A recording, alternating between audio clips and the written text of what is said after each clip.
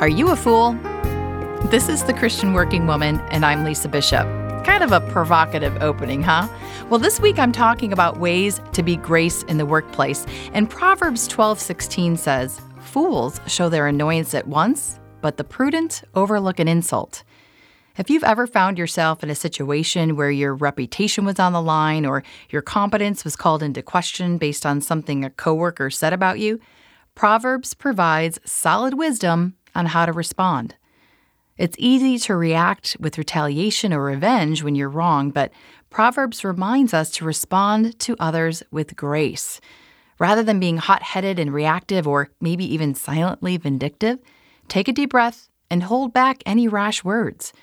Instead of responding harshly or in a manner you may regret, keep a calm spirit.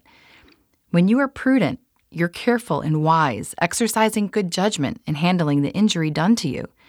When you act prudently, you create less trouble for yourself and, in turn, gain more credit and a good reputation with other people.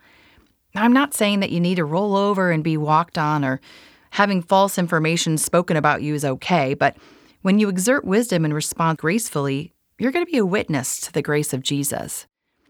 It reminds me of Paul's instructions in Colossians 4. He says, "Walk in wisdom toward outsiders, making the best use of the time. Let your speech always be gracious, seasoned with salt, so that you may know how to answer each person." When you're insulted, your response is a witness to Jesus Christ. And when you don't react in a way that people typically behave when maligned, and instead you act with kindness and courtesy, you actually create an opening for conversation that can lead to sharing your faith.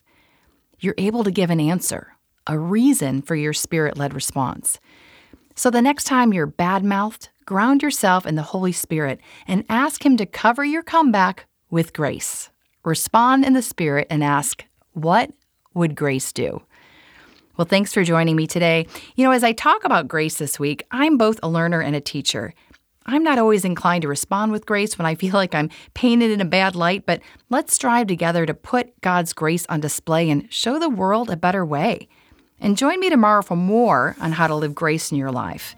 In the meantime, I want to let you know about our newest offering at The Christian Working Woman, transformational coaching for women in the workplace.